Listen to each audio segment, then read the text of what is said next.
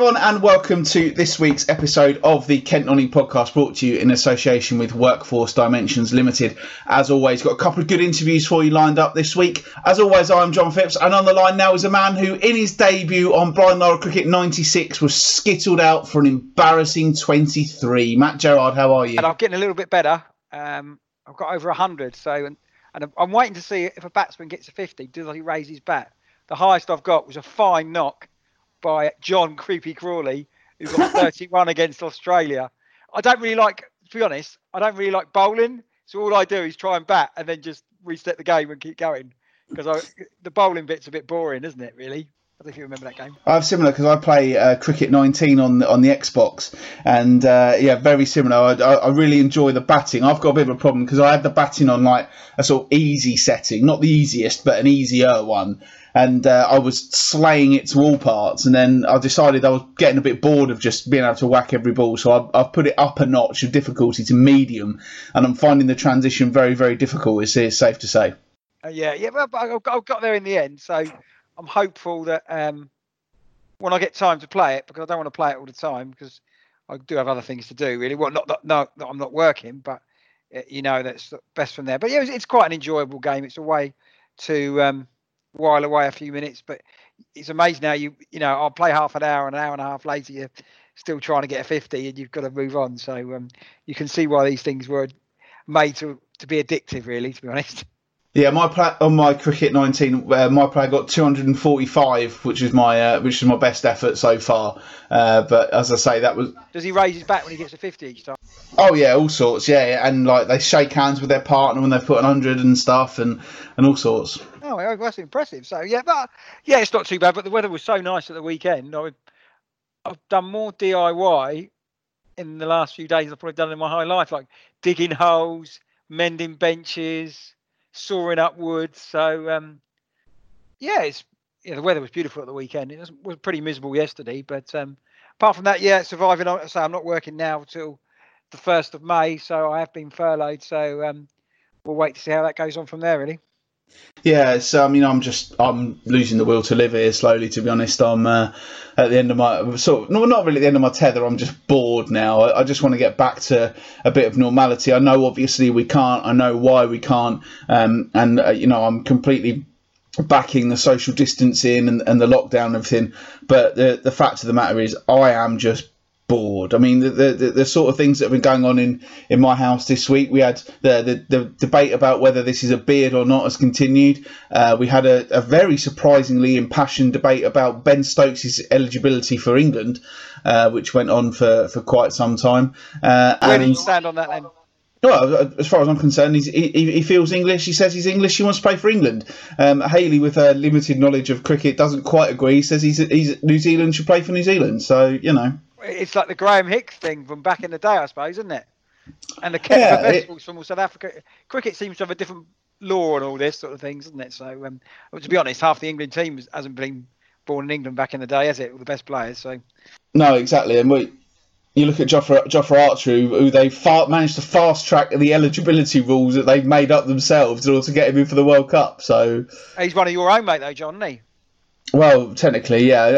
It has been interesting. I did watch the Sky. I've been doing these great watch-alongs over Easter. They did the Ashes Test with Stokes on Saturday, and then on Sunday they did the World Cup final with loads of the players, and it was a really interesting watch. And as someone who didn't actually watch the World Cup final live, I actually quite enjoyed watching it.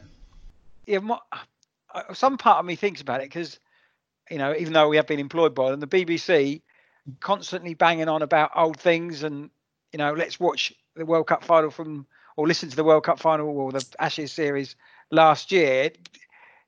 I know they've got to fill content, but after a while, it's getting on my nerves a little bit. The constant, you've got to listen to this because it was so great. To be honest, what I've enjoyed more, I don't normally watch Match of the Day, but I've enjoyed Match of their Day when I can watch old games of the Match of the Day. So I think something that was just less than a year ago, let that pie, and then in 5 years we could get excited about that. But move on, older stuff I think would be better. If they showed England against West Indies, 1984, when I was watching cricket, when West Indies absolutely pulverised England, I'd be all over that. But I'm not that bothered of watching Ben Stokes, even though it was fantastic, because that's only last year, and I remember that. I think they should reminisce a bit more rather than jumping on the bandwagon, if you know what I mean, sort of thing. Yeah, and I think Sky really added to it by having the main protagonist there talking about it. I kind of had no interest in listening to Test Match Special, going over it again, but to hear Ben Stokes and say, you know, this is what I was thinking, and when they were doing the Ashes one, he was talking about when Nathan Lyon spilled the ball for that run out, and he was standing there and he said, the thing is, he said, as a professional sportsman, I feel so gutted for him. He said, I'm obviously delighted that we won the game, but looking at it from a professional point of view, I know how he will have felt, and I'm gutted for him. And I thought that really added to it. But, you know, just replaying stuff without any new analysis or hearing from the people who read it, no, it doesn't do so much for me. Yeah, exactly right. But again, if they showed, mentioned 1984 or something like that, or an old Ashes from the mid 80s, I would be all over that. But, you know, I know they've got you got to feel the things. So it just wound me up a little bit. I don't know why. Maybe I'm just miserable. Possibly. What have you been watching on the telly? We watched Killing Eve last night. I watched a couple of films that are on Amazon. The Festival with the guy from The Inbetweeners. Oh, right, yeah. Okay-ish. Again, there's only a certain amount of knob jokes you can actually use. So on that basis. And we watched Olympus Has Fallen, which is Gerard Butler when he saves the world sort of thing. Is there anything else I've been watching? A couple of football documentaries about West Ham. Come on, West Ham. So, yeah, that's about it, really. What we're gonna, I want to watch the quiz, which is, I think it was on last night, wasn't it? The one about the Who Wants to Be a Millionaire. So I'll try and catch up with that, but not much really. It's just sort of, and a lot of Come Dine With Me. I like Come Dine With Me as well, so we've been watching that. So we watched the first of the quiz last night. It was pretty good. We've also watched The Nest on BBC One. Don't know if you've seen that one. The guy from the Line of Duty. Line of Duty, yeah. No, I haven't seen that, but people have raved about that one as well. But yeah, that was a pretty good watch, and I'm sort of ashamed to admit this one, but we've kind of got into a habit of watching a few things. So at the moment, things that are dominating our watching are Cruising with Jane McDonald. Would you go on a cruise? Well, this is the thing. Like, one of us quite wants to, and one of us isn't that bothered. So it's an interesting insight into the life on a cruise ship. And we've also. Where do you stand on the cruise? I am of the mindset that perhaps it's not for me, but as I watch it more and more, I think, do you know what? The only thing that really bothers me is, one, it's a lot of money, and two, it can be a bit pretentious with all the gala dinners and all that. If I'm going on holiday, I don't want to put a tux on. I want to just mess around in shorts and flip flops. Well, the thing is, you could be next to me in the next room next door, just hello, how are you again? And then you get latched onto people, and I don't want to do that. That's the concern as well when I go on cruising. Yeah, exactly. People who go on cruising, and I wouldn't want to spend time with them. No.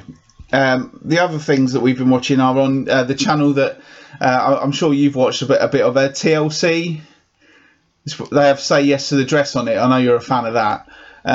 We've been watching Extreme Couponing. And I'd love it. I'd be all over that. Yeah, Try and win prizes. No. This is people in America who somehow get all these coupons out of magazines and stuff, and they go and they get like $650 worth of shopping, run all these coupons through, and pay them £10 at the end.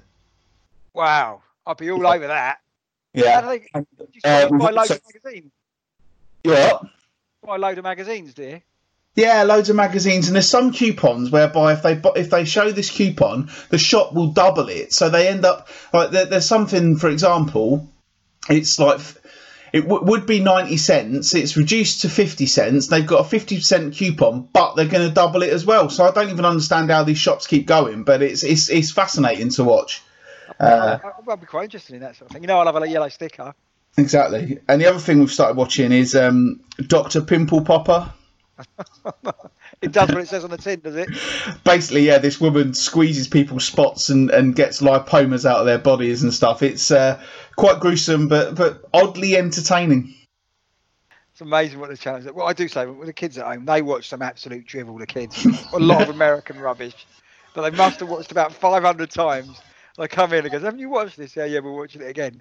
So a lot of iCarly and stuff like that with Ariana Grande's in one of these programs, and her voice just grates me on it. So yeah, but hopefully, well, we're in for another lockdown for another 3 weeks, they believe, isn't it? So, which does take me up to when I go back to work. So, yeah, I would have thought maybe Monday the 4th, maybe certain pieces can go back. So we'll wait and see. But yeah, unfortunately for you, John, I wouldn't have thought hotels are going to be top of their priority, are they? No, I wouldn't have thought so. We're even now getting cancellations of bookings for May for August, so that's looking pretty bleak. But as I've always said, hopefully once this all dies down, people will be wanting to get away. They'll be wanting a break. They'll be thinking, nope, it's time. Especially people who've been working from home solidly. There'll be owed holidays and things like that. So hopefully people will say, right, let's get ourselves down to the coast and come down to Eastbourne. So hopefully that will be the case. Anyway, let's move on then and talk about some football. Plenty going on still. We still don't know what's going on with the National League, but we do know that the decision to end the Isthmian League and the SCEFL has been completely confirmed by the FA. There's been a statement issued by the SCEFL this week. They were not best pleased, it's safe to say, by the final resolution. Statement saying we were part of a conference call. Our league put forward the view at this time of the season that the season should be resolved on a points per game basis. We formed an opinion on the basis that success should be rewarded.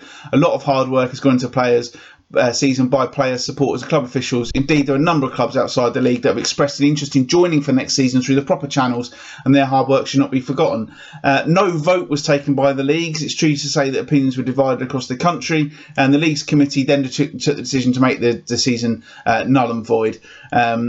We know this will be an unwelcome conclusion to the season for many of our clubs. A number of whom voiced their opinions directly to the FA. So that is where the SCEFL stand, and fair play to them for getting their point of view out there. We're going to hear now from a chairman of a SCEFL club. Sheppey United were near the top of the table when the season came to an end. Wise consensus was that they had the best running of teams that were left, and it seemed like they might have a chance of sneaking in at the end to a promotion spot. So this morning I caught up with their chairman, Matt Smith, and I started, of course, by asking him how he and his family were. Yeah, we're all safe and well. Try not to kill each other at the moment as we enter the third week, but it's all fine and well. Yeah. Good. So from a football point of view, you say that it made your blood boil when they said that the season was over. It seemed like it was such a rash decision. To be honest, in the time we find ourselves, it kind of pales into insignificance now, doesn't it? At the time of writing that, yeah, I felt that way, but the more and more I see on the news, it just makes me realise football has taken a back seat to everything, really. But in terms of the decision, I know lots has been written and said about the fact that clubs are going to take the FA to court, all of this sort of stuff. But I don't think they had any other choice, to be honest. The only bit that I felt could have been done is the points per game ratio, which I think would have helped. And I was an advocate of that, even though it meant we wouldn't have gone up. I think it would. I think Beckenham and Corinthians should feel very hard done by, and I'm sure they do. And for me, I just can't believe they have done it and not gone on points per game. I suppose as a chairman, someone who's put a lot of blood, sweat, tears, time, money into a football club over the past season, it must be frustrating that they've now just said, actually, it was all for nothing. It's very frustrating. I've been in communication with a number of chairmen, and yeah, we're all very, very frustrated. I think for me, I'm waiting for some clarifications from the FA on players' contracts, because although the season's null and void, contracts still continue. So you have to continue players that are paying players that are under contract. There's the issue with the players' contracts from this year. They roll on into next year. I'm waiting on confirmation from that, because last year was null and void, therefore it didn't happen. So there's a number of things that just need, final thoughts on, really, and their final decisions. We see that a lot of people are saying clubs are going to go to the wall because of this. Can you understand people's concerns? I mean, we will say Sheppey are a really well-run club, and obviously you've got a great supporter base, but there must be concerns. There's always concerns, and I'm concerned for a number of clubs. We're quite lucky in that we've got that back backup, that financial backup that we were able to put money in, but the bills still have to be paid, and with no income coming in. And for us, just like any other Step 5, Step 4, Step 3 side, generally we host cup finals in April. And we've lost out on, I think we had 7 or 8 at our ground, and we've lost out on that income, and that's massive. But we've got reserves at the club, and that's what we're having to eat into. We've continued to pay our contracted players despite not playing, and also all the bills ready for starting next season. Obviously, the groundsman still has to do his bit. We still have to do the pitch renovations. You know, it doesn't stop just because the football stopped. The club still continues to run. So I am concerned for lots of clubs. I just think next season will be a different leveler for all teams, because I don't think that the money's going to be as rich as it was this year in our league, to be honest. Do you look at clubs higher up the pyramid taking advantage of government schemes and think that's a bit rich? Of course, yeah. I do think that, yeah, the less I say about that, the better, probably. I think furloughing players is a bit rich when, you know, furloughing their staff and not players is a bit rich when we've all paid in. But the bit I would say, I do think footballers are being tarnished very badly, in that they're the only ones people are saying, well, why don't they take the pay cut and all of this. There's a lot of other people who earn lots and lots of money in this country that don't get pulled out by Matt Hancock. Do you know what I mean? And I do feel for players in that respect, because it shouldn't just be them that take a pay cut, should it? Let's be honest. If you're earning that sort of money, it should be the whole country, not just footballers. They shouldn't be victimised because of it. Have you had to have any sort of difficult conversations with sponsors and things, because obviously they've paid for a certain number of games to have their boards there and be on the shirts and things like that?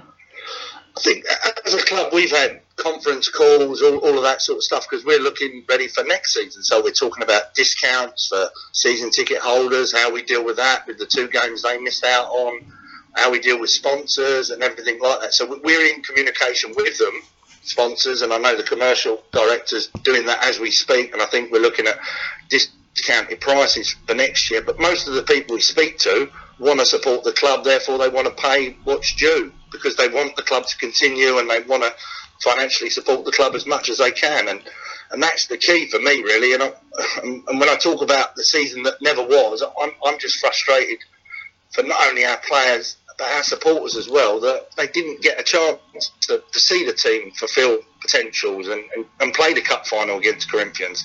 Hopefully it sounds like they might still keep that going, but who knows. But I just feel very frustrated for our supporters as well as our players.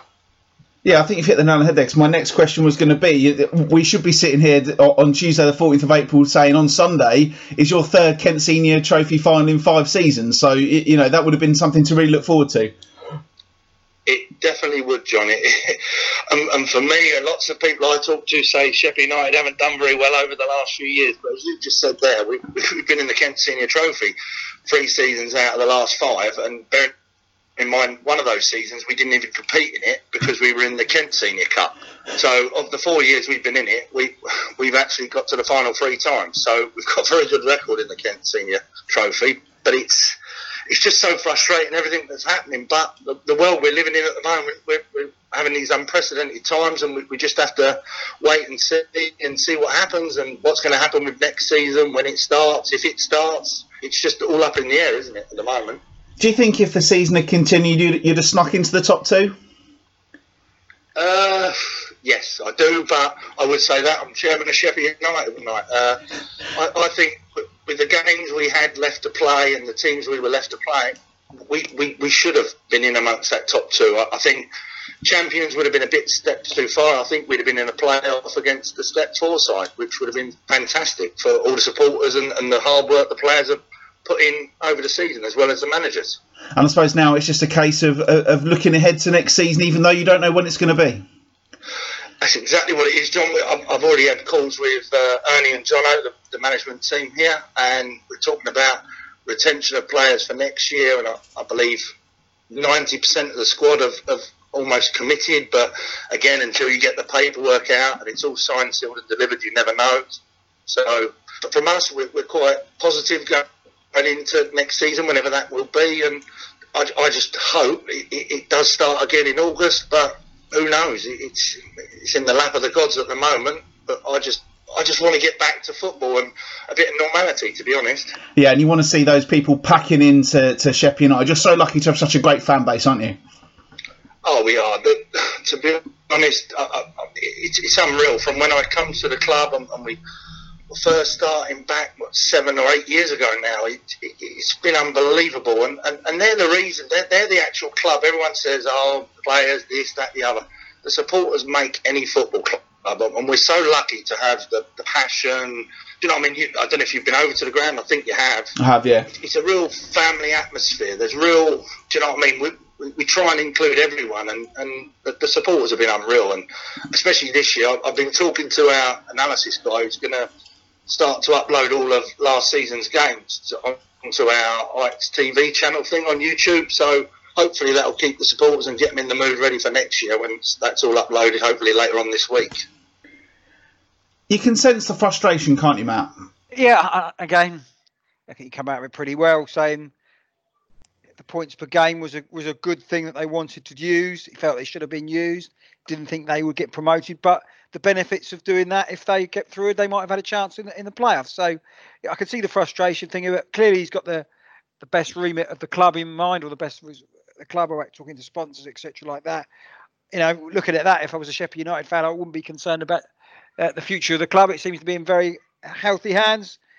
And it's interesting, if the SCEFL have come out with that statement, which I thought was quite a decent statement as well, you know, they feel, along with the majority of the clubs, that maybe they should have been handled a little bit better. And I do feel for clubs, as you mentioned, the blood, sweat and tears, and more importantly, the money got into this, has just been wiped out. So I really feel for them. But Sheffield are in a good club, so I think they're going in the right direction. Yeah, I mean, Sheffield, one club who, if it had gone to points per game, would have lost out, but he was still saying, I think that's what they should have done. Yeah, I think that's a wise decision. I still can't see the remit behind it, particularly as we think that might happen with the National League going forward. If on that one, the points per games could decide it. And I don't know why football, particularly in a non-league game as well, I think the National League have done a little bit of a vote. We'll probably discuss that in a minute.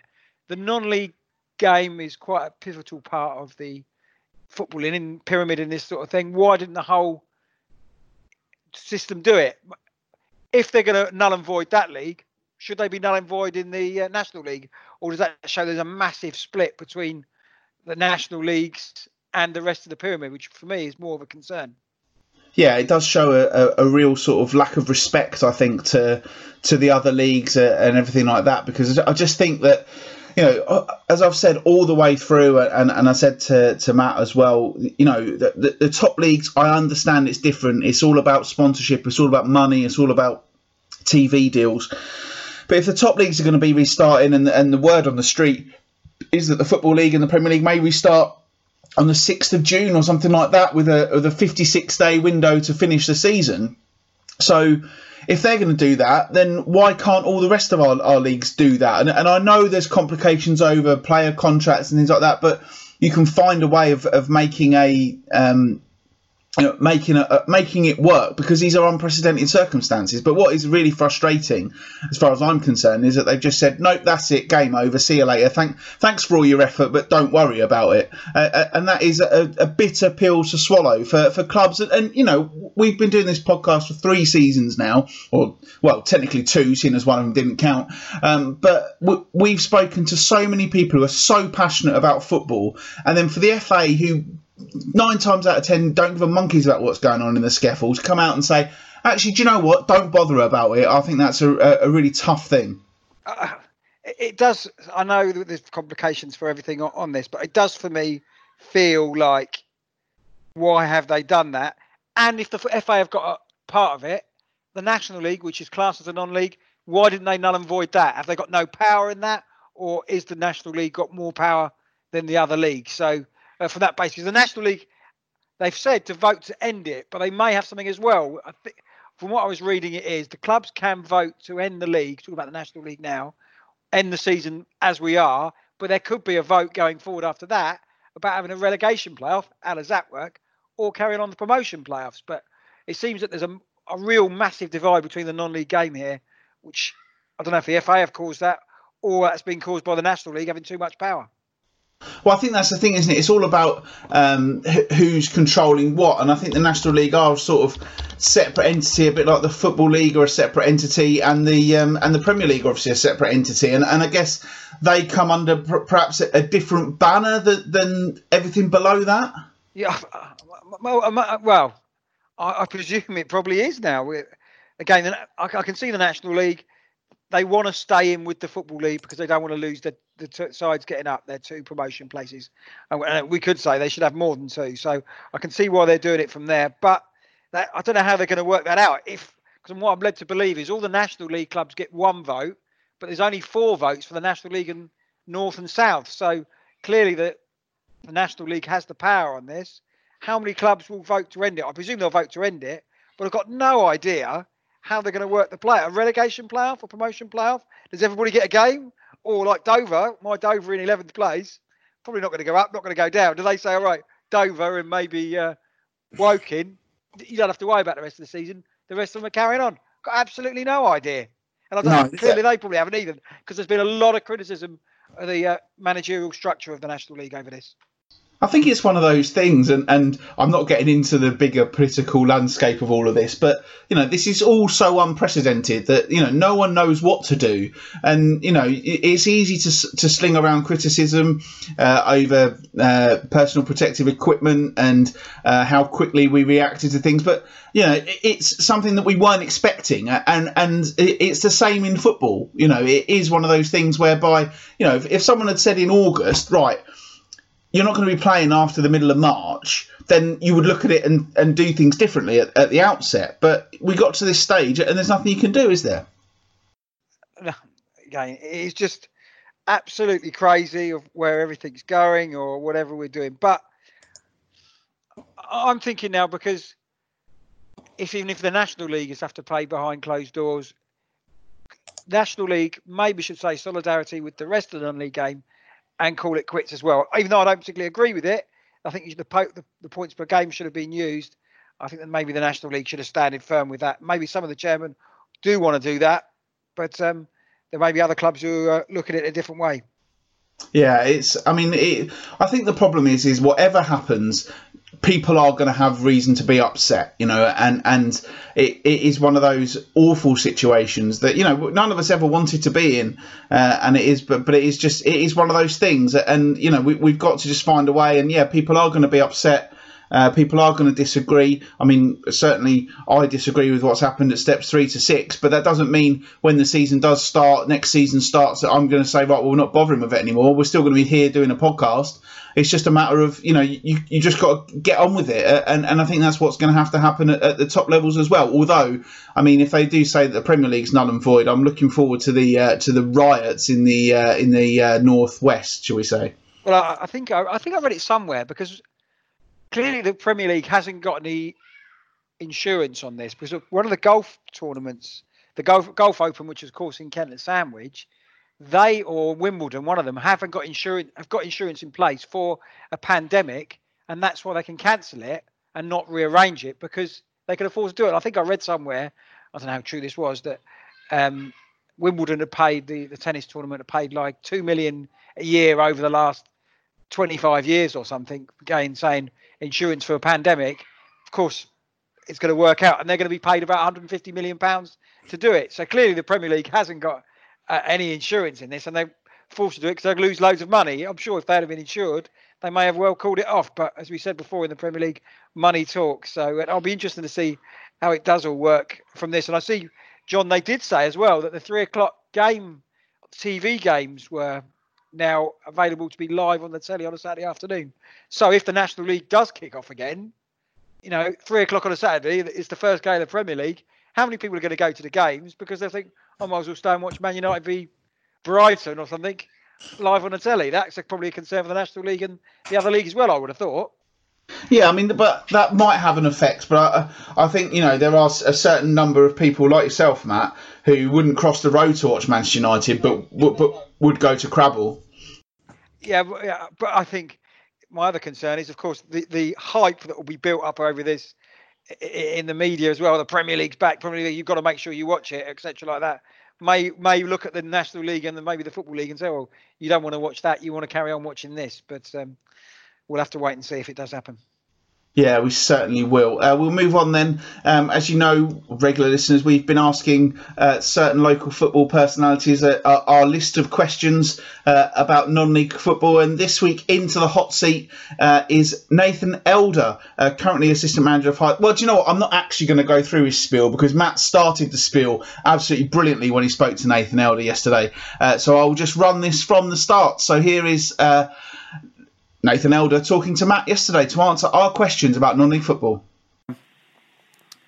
Yeah, delighted to have on the phone a bit of a Kent non-league footballing legend, Nathan Elder, who's played for the likes of Dover, Ebbsfleet, Maidstone, Sittingbourne, now assistant manager at Hythe. First of all, Nathan, you did have the virus as well earlier, or back end of March and April. How are you doing now? No, I'm completely fine now. I got through it really well.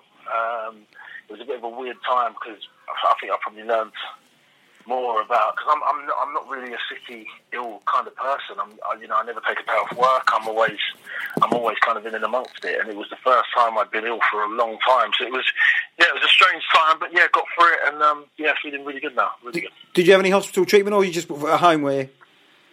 No, I did have some hospital treatment as well. Basically, what had happened is I'd caught the virus, but it also led to an infection. So I ended up having quite a bad chest infection and a bit of sickness. I've had the stomach bug as well. So I went to hospital. They put me on a drip and they gave me some antibiotics. And to be fair, after about 5 days, it cleared up really well. But it really gave me a good understanding of, kind of if you're elderly or if you're vulnerable, how much it can affect you. Because I'm quite a fit lad. Do you know what I mean? I've been involved in fitness pretty much from as far back as I can remember. So when it hit me, it really gave me a bit of an understanding how some people can probably be really suffering from it. Oh, yeah, well, glad you're on the other side now. I think I'm probably missing a football. As I mentioned, you're a bit of a Kent non-league legend, playing for a lot of Kent sides in the game. First of all, what do you love about non-league football?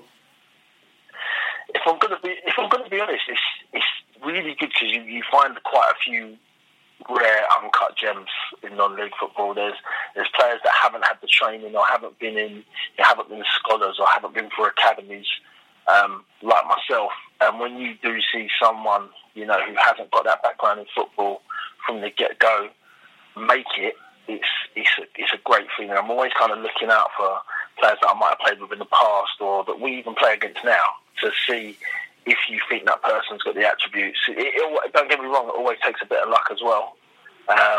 To see like the core attributes and to see that person make it from non-league to league football, I think it's one of my favourite things, without doubt. Of course, you made that. You were at Billericay, went into the league with Brighton. How did that come about? Did you think something was in the offering? Scouts were looking at you, or is this one of those?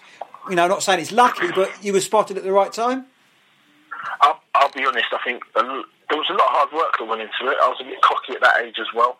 When I look back on it, and I remember I used to play against a lot of my friends, and I used to tell them how many goals I was going to score before the game's already started. Like that was my confidence was really, really high at that young age because I was enjoying it so much. But there was a huge element of luck there as well. If I'll be honest, I mean the story behind it. I'll tell you what basically happened. So the week before, or a couple of weeks before, it was my girlfriend's birthday, and I took her away for her birthday over the weekend. And instead of telling my manager that I was going away for a weekend, I said I had to work. Wrong move, obviously, at Billericay. And somehow it got back to him. And then when I got back, he called me into his office and he said to me, where was you over the weekend? And I said, I was at work. And he said, look, I'm going to suspend you for a week until you tell me the truth. And I was like, all right, do you know what? Told him the truth, was really honest about it. And he suspended me for a week and I had to pay a fine. And, got over it completely fine. But I remember the chairman at the time really wasn't too happy with me because I missed a game. I think we'd lost a game that we should have won. And, it was a bit tough. Anyway, next game I was involved in was against Worthing, which is down by Brighton. And I didn't know they had the Brighton scout there, but they had about 3 loanees from Brighton playing for Worthing at the time.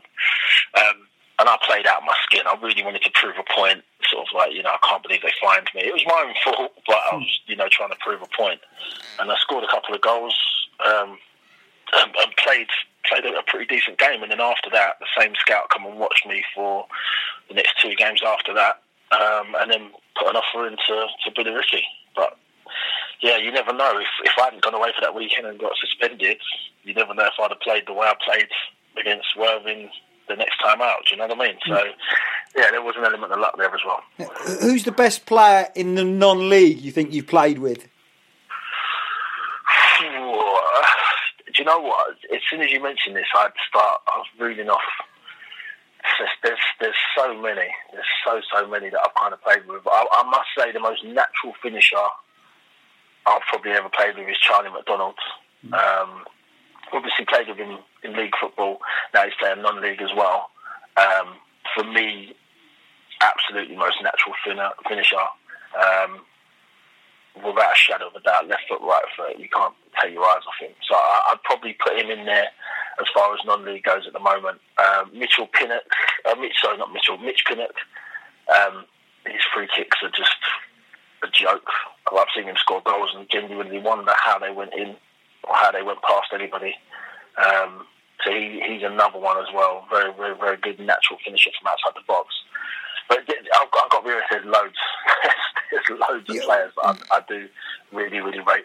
I have to say, if you follow yourself on Twitter, you get a lot of love from former teammates as well, and that must be really pleasing for you because it was your birthday recently, and you know, me being a Dover fan, you're a bit of a folk hero where we were, but you know, I don't think any other player you played with has a bad word to say about you. Would you say you were sort of king of the dressing room and bringing people together?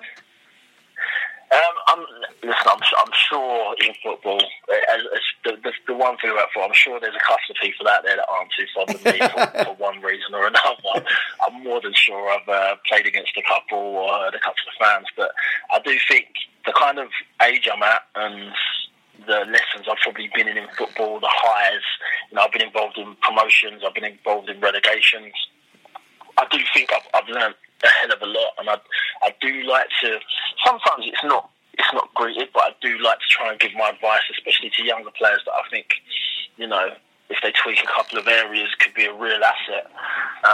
And I do like to give my opinion, and I do like to try and promote as much positivity as possible because, you know, as you see what's going on at the moment, it's a hard life out there. It's a hard world to be in, and football's meant to be that one thing that you can kind of get away from work and, you know, your missus and whatever, and kind of let go and just express yourself. So I do try my very best to, you know, try and, you know, open that up, especially when I'm involved in any team or management side as well. So I try and do it as much as I can.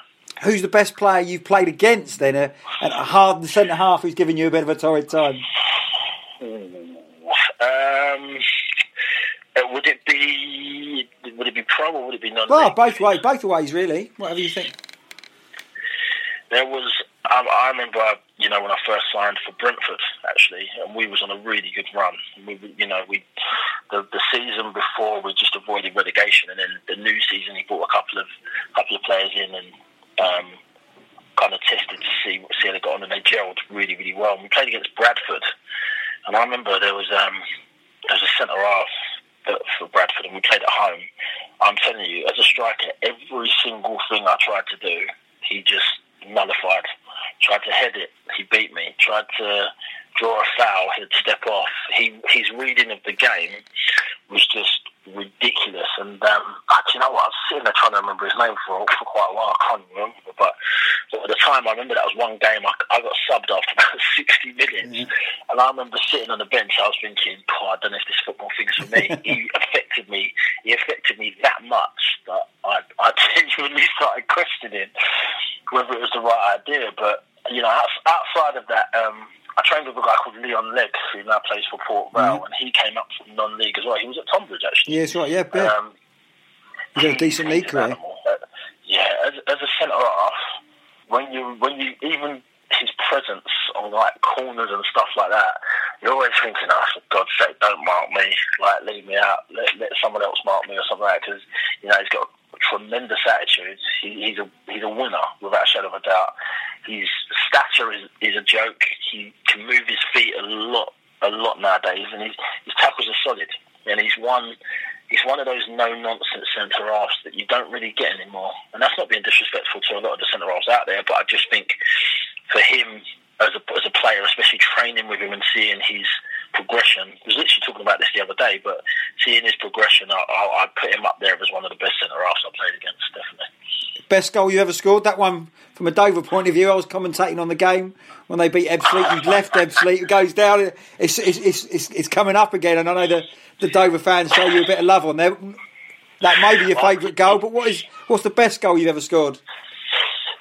You're completely spot. That's my favourite goal, without a shadow of a doubt. I had members of my family in the crowd, and I had my neighbours were in the crowd and everything. Like that's the best one I've ever felt. But I'd probably say playing for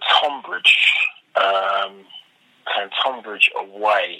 We were playing against it might have been Leaston. I'm pretty sure it was Leaston, but this is the worst part about it, by the way. This is the best goal I've ever scored, and it's the only time they didn't record the game. So I've actually got no proof that this happened, but I can promise you it did happen. So we had Jack Parter on the left back.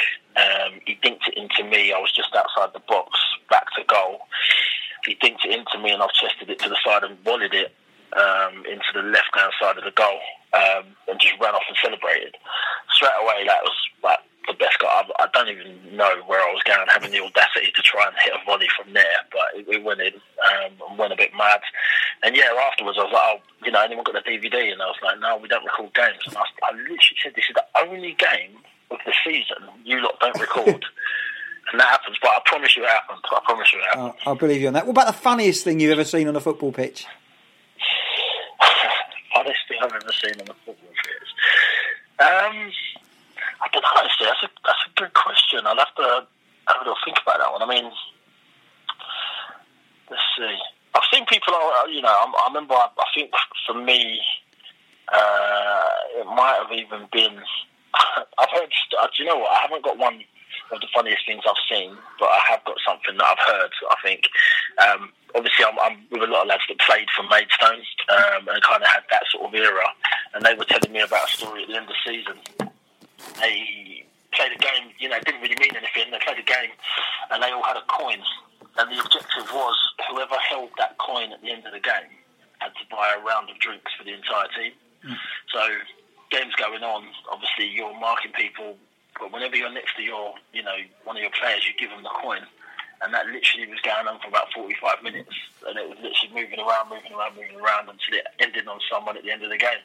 And then that person had to buy a round of drinks for the entire team. So, but I don't think I've actually seen anything too funny, I think, on the football pitch. Yeah, you're currently assistant manager at Hive with Steve Watt there. Yeah. Do you have a job outside of football as well? Yes. I work in the city. I actually work in recruitment, working with special needs schools. Right. So working with schools that deal with autism and quite a few other special needs. So yeah, I work in recruitment. And how do you relax? I know you've got a few kids who are eating your house, out of house and home at the moment, but how do you try and relax away from the football pitch? I suppose you want to get back on it now, but how do you relax away from the game? At the moment, my relaxation comes from going food shopping. But I mean, you know what?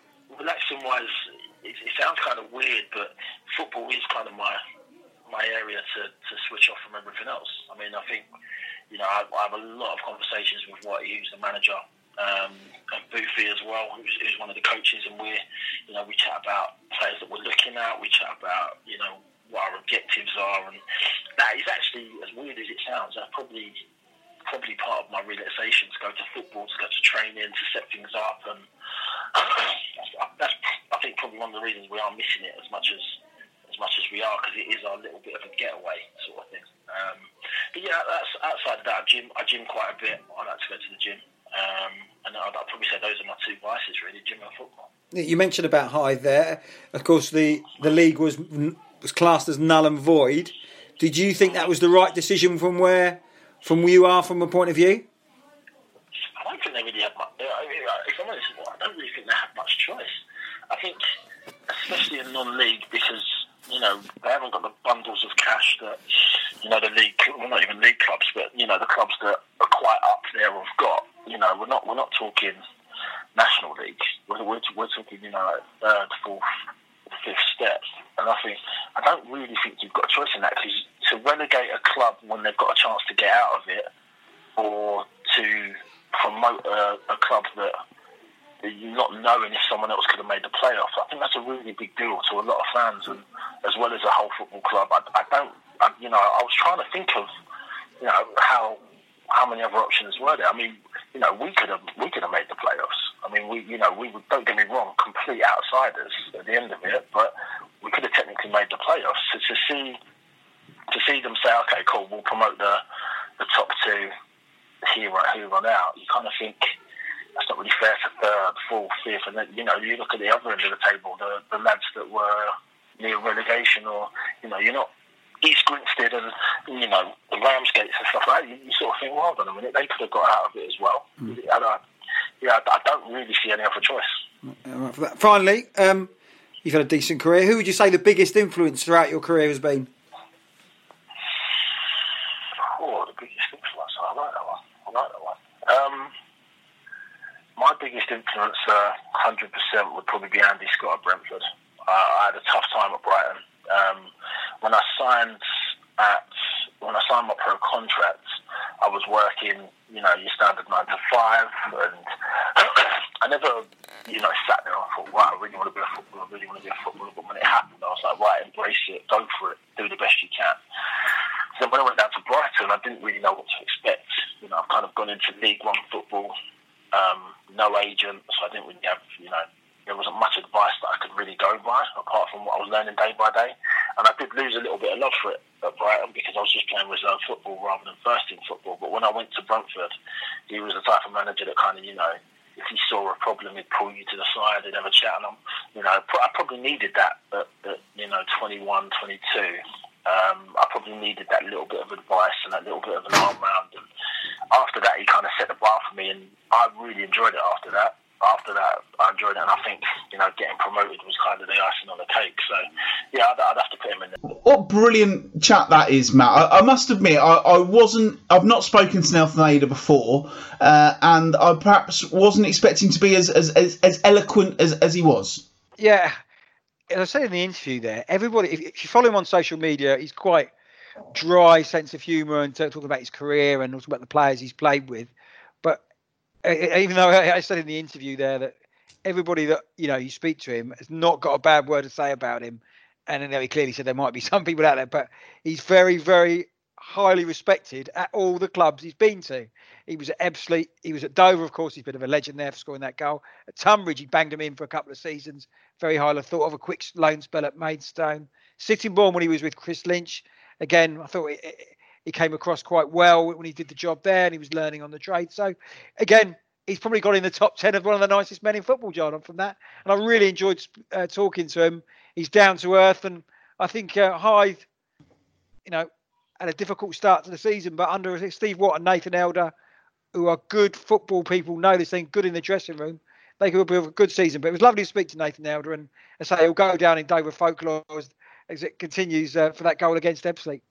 Yeah, I'm glad to hear, obviously, at the very top of that he's on the mend after contracting the coronavirus, but very early in the piece. Yeah, as he mentioned, you've got to be careful, because he's fit, and it's really knocked him for 6, and he had to go to hospital. So, yeah, it was quite sobering that what he said from that. Just got to make sure you're careful, so don't keep going outside. Listen to the Kent Non-League podcast if you are getting a little bit bored, and spread the word for the pod.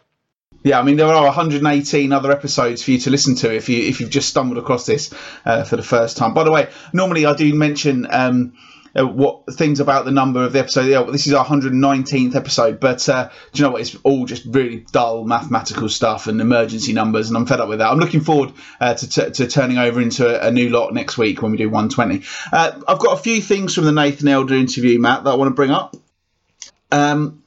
First of all, I looked deep into Soccerbase to find this Bradford defender. Can't find any record of that game, so I don't know if he meant someone else or who he was up against, but I couldn't find any record of him having being hooked against Bradford in the first or early in the piece. Yeah, but interesting said about that. But you could see him when he described himself being on the bench, doubting himself. He's one of the players that gives 110%, and that must have hurt him. And that was probably quite a brave thing to say to him, that because of course he'd gone to non-league, went to Brighton, didn't really work out for him, went to Brentford there. You probably think, I'm playing League One, League Two football here, I've made it. But then there's always somebody a little bit better than him, and that probably worked in his career a little bit longer. And clearly it's worked. It's been a burning hole in him, saying this player has caused me problems before. And maybe, I'm sure, when the going got tough, he probably thought back to that game and say, right, I have scored goals, I can do it again. Yeah, also this goal at Leiston that he scored, I, funny enough, did the toilet roll challenge like you did, and I did 87 keep-ups, but you know what, unfortunately no one was recording it, so... Incredible. Did you do all the little flip overs and things like that? Yeah, it was, honestly, it was the greatest thing you've ever seen. I did it in the dining room of the B&B as well, but obviously there was no one here to witness it, and, just like Nathan Elder's goal at Leiston. Yeah, right. Great players, mate. As long as you've got that memory, mate, you can always think about that, can't you? Exactly. Now, before we started recording this week's show, you told me that you had 5 questions you were going to ask me. Yeah, yes. Basically, I've been doing. I did a football quiz yesterday. Our good friend Tom Bird.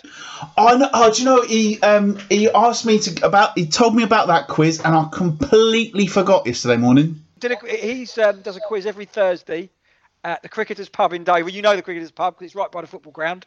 And I think you knew that pub because you used to know girl who used to live down that road, didn't you? I did, yeah. We'll move on quickly from that. Yeah. So basically, he runs a quiz every Thursday, and it's a popular quiz. And he does a normal quiz, like a pop music one. And he did a football one yesterday. And I really enjoyed it. So and we're doing it again this Saturday at 3:00. See what we're doing there. And I've done the questions for it this week. Oh, blimey. So if anybody out there is bored, Saturday at 3:00, I think it's supposed to rain this weekend as well, can you join the Cricketers Facebook page in Dover? There was thought I would do the quiz as well, but Tom is so good at the quiz, he will probably do it because he's got all the banter. So 3:00 on Saturday, Facebook, I will put it on social media and it'll be on the Kent Non-League podcast. We'll try and get as many people we can to do the quiz. The round is like a World Cup round, a nicknames round. Couple of non-league questions in there, but it's just normal football trivia. Great quiz if you can do it. And Tom said to me, right, let's give John 5 questions that he can think about it. He can put on Twitter and see if our listeners know the answer to these. They're not particularly hard. Okay. Just be a thing from there. Right. I will email the questions after, John. Right. Okay. First question. You can think about this and you can tweet it out later. Name the 4 Kent sides that Roy Hodgson played for in his playing career. I'll say that question again. Name the 4 Kent sides that Roy Hodgson played for in his playing career. That's question number 1. Yeah. Question number 2. Who scored Ebbsfleet's winning goal when they won the FA Trophy back in 2008? Okay. Next question. Who were the strike partnership that fired Maidstone to the conference title and the Football League in 1989? Yeah. Next one. Easy one, this one. Who was the manager of Dover when they beat Gillingham in the FA Cup back in 2010? Yeah.